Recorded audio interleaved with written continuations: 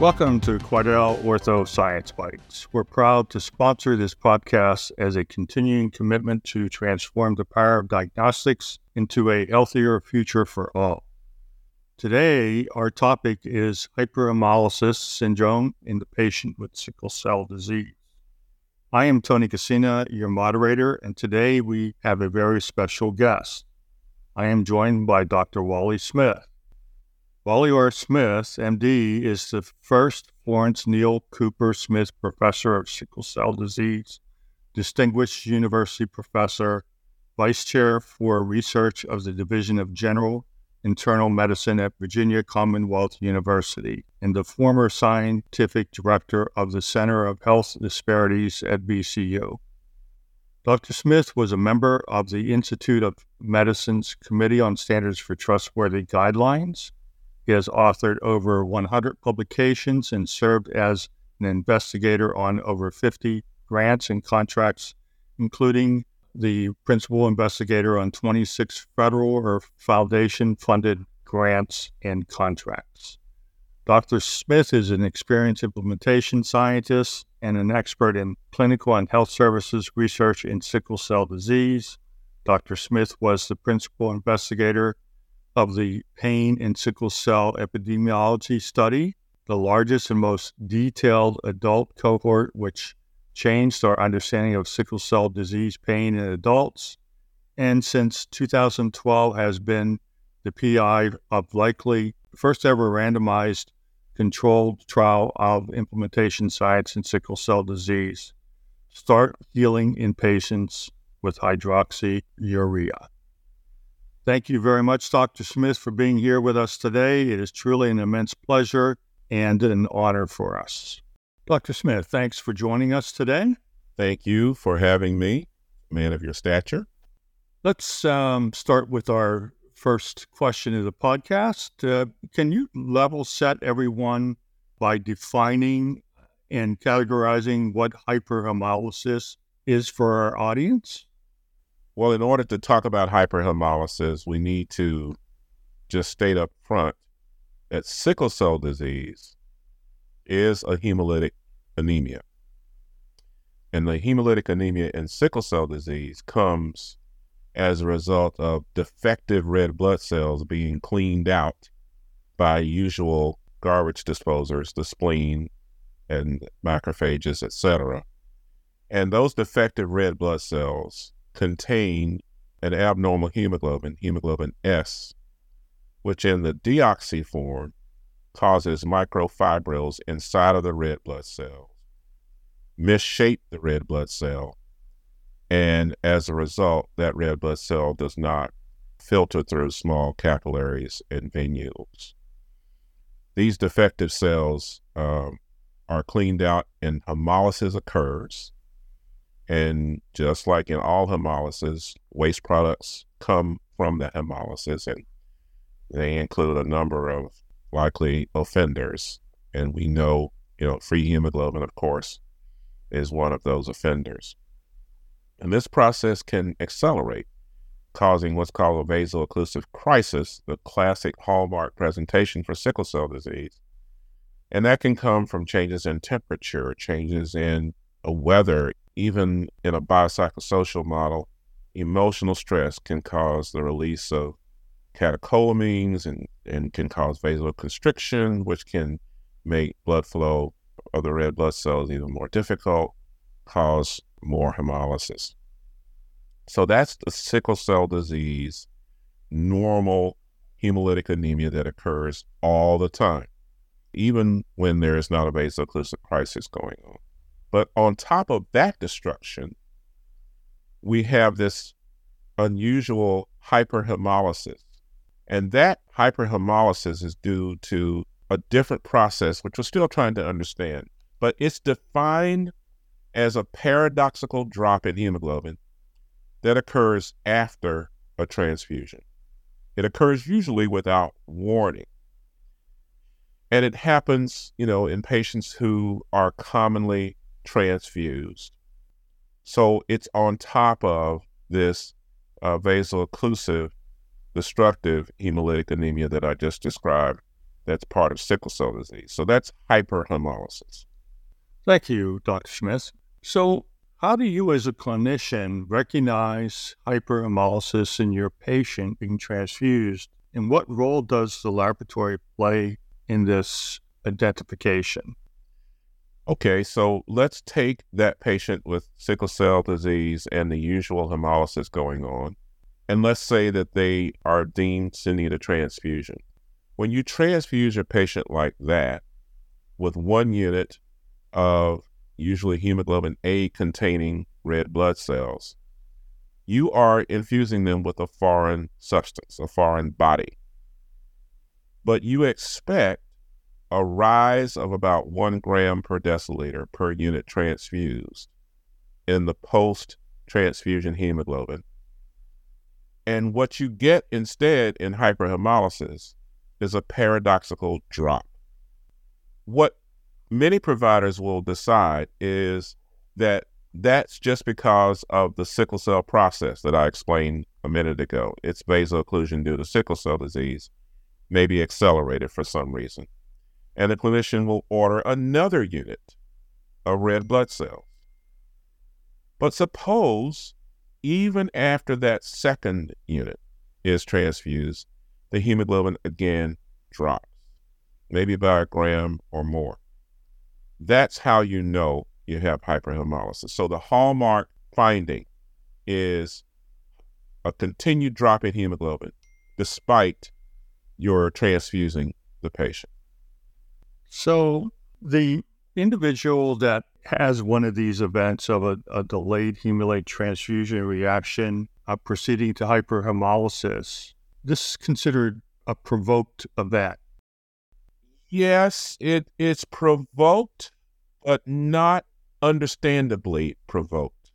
Let me explain what I mean. This kind of provocation, Tony, is what we call bystander hemolysis. And it is not testable. And what do I mean by that? In the usual delayed hemolytic transfusion reaction of extravascular cause, you either see a small rise, no rise, or maybe a small drop in the hemoglobin when you transfuse the patient. And serologically, you can test for that. You can see a positive direct antibody test, and you can see evidence of new antibody reactivity. Not so with hyperhemolysis or bystander hemolysis. 2 different things. First, you don't see new antibodies. There's no apparent direct antibody test. There's no new antibody detected. And the patient's pre-transfusion testing does not show anything, or post-transfusion for that matter. Second, this bystander hemolysis is both the patient's own red blood cells and the transfused cells that are just chewed up.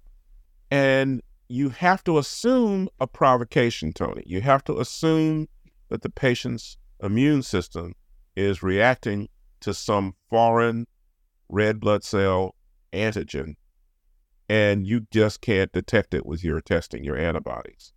And it's unclear still what that reaction is. You just know that both your patient's own red blood cells and the transfused red blood cells are being destroyed, and that you cannot detect that it's coming from an antibody. So I can almost anticipate your next question. Well, what's it coming from?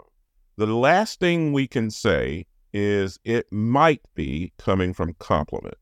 And so that's where we are. State of the art is to try to understand whether this is a complement-mediated reaction and whether bystander hemolysis is complement chewing up the patient's own red blood cells in addition to the provoking red blood cells that have been transfused. So that's what we understand about bystander hemolysis.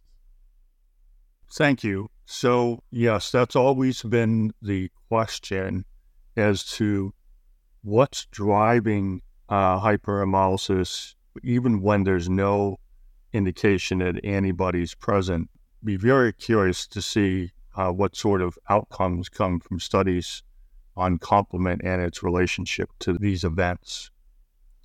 So one of the challenges I'm sure this presents to you is how do you care for a patient that's undergoing one of these episodes and try to prevent a fatal outcome? Yeah. Well, first of all, it's very frustrating because what you want to do is give them blood, right? And that's the absolute wrong thing to do, Tony.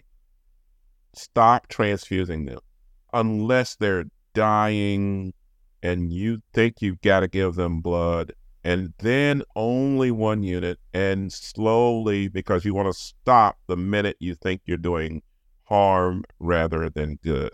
So I would say don't transfuse, despite the number being 4 or 5 grams per deciliter. And sickle cell patients, let me just tell you, they often will have baseline hemoglobin at 4 or 5 grams per deciliter, which makes most of us faint, but which they can tolerate hemodynamically. If they can't tolerate it hemodynamically, yes, you have to try and give blood, but you've got to do so slowly. And you need to stop the moment you see that you're provoking yet another bystander hemolysis event. The second thing you would like to try to do is to suppress this unknown immune response. And we have case reports of high-dose intravenous immunoglobulin and steroids in stopping the transfusion, maybe making a difference in the patient.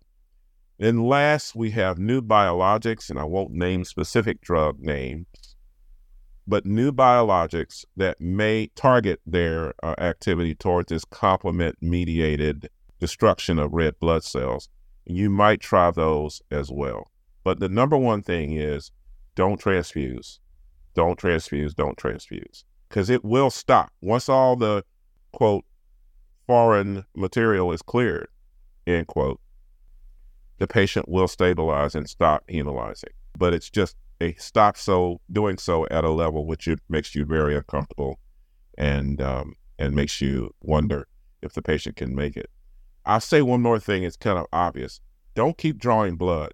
Just draw hemoglobin and hematocrit to assess the efficacy of any transfusion you have, or to assess the efficacy of the situation that the patient finds themselves in, and then wait.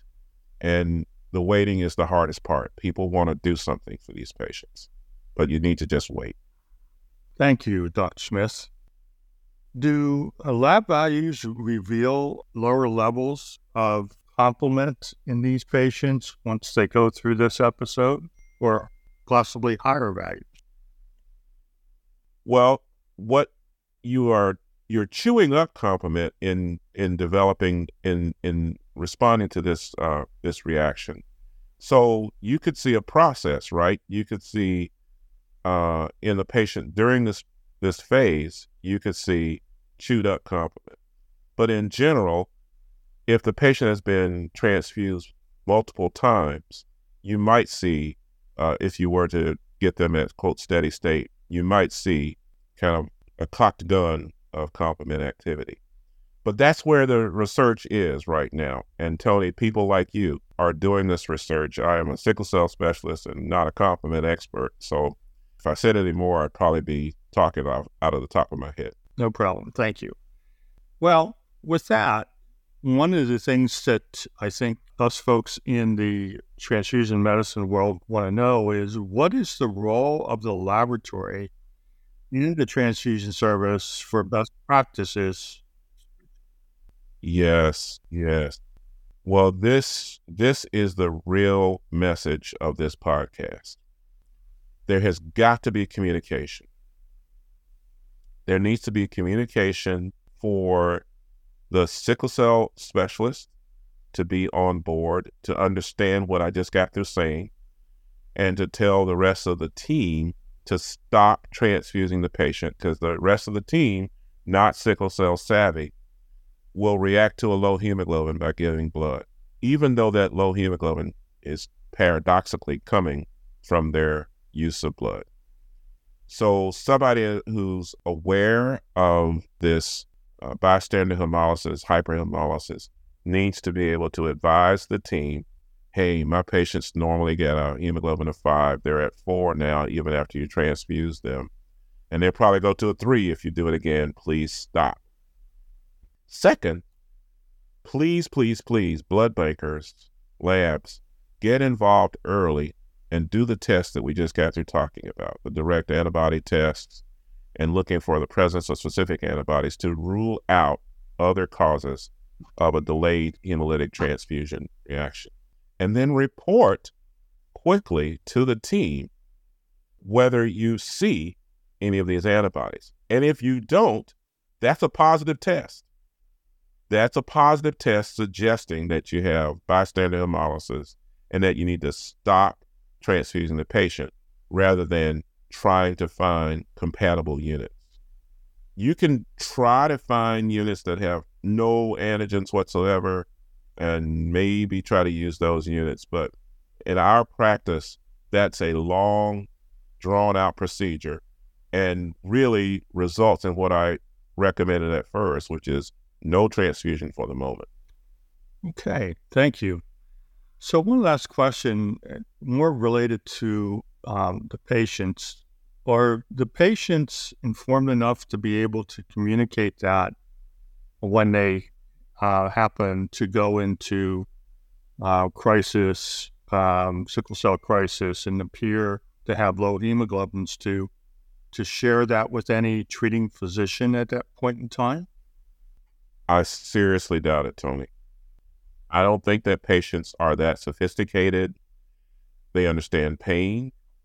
They often don't know their usual hemoglobin.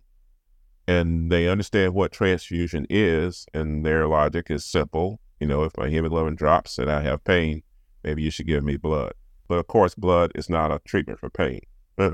Blood is a treatment for hypoxia and for anemia. So no, patients do not carry around a little guidebook to tell clinicians how to treat them. And for that, unfortunately, for that reason, patients, especially in less sophisticated, not sickle cell savvy clinicians' hands, will actually die from what we're talking about here, because the provider will think they're doing the right thing when in fact they're doing the exact wrong thing. Okay. Well, thank you very much, Dr. Smith, for this insightful discussion. I really want to thank you for taking the time with us today and giving us your experiences and insights on this fascinating and somewhat misunderstood topic of hyperhemolysis. Thank you so much for your time today on this podcast. It has been truly an honor to talk with you about the importance of recognizing hyperhemolysis and the challenges it brings to the patient, clinician, and a transfusion service laboratory. Thank you very much. I hope you all have enjoyed this broadcast episode about hyperhemolysis syndrome in the patient with sickle cell disease. Make sure to review the sections within the podcast description for any reading materials that we've suggested. Based on today's podcast, I'll leave you with our pop quiz. What is an unprovoked hyperhemolysis event? You can always go back and listen again. Thank you for listening, and please subscribe to Quidel Ortho Science Bites, brought to you by Quidel Ortho Corporation, where we are transforming the power of diagnostics into a healthier future for all. Take care, stay healthy and safe.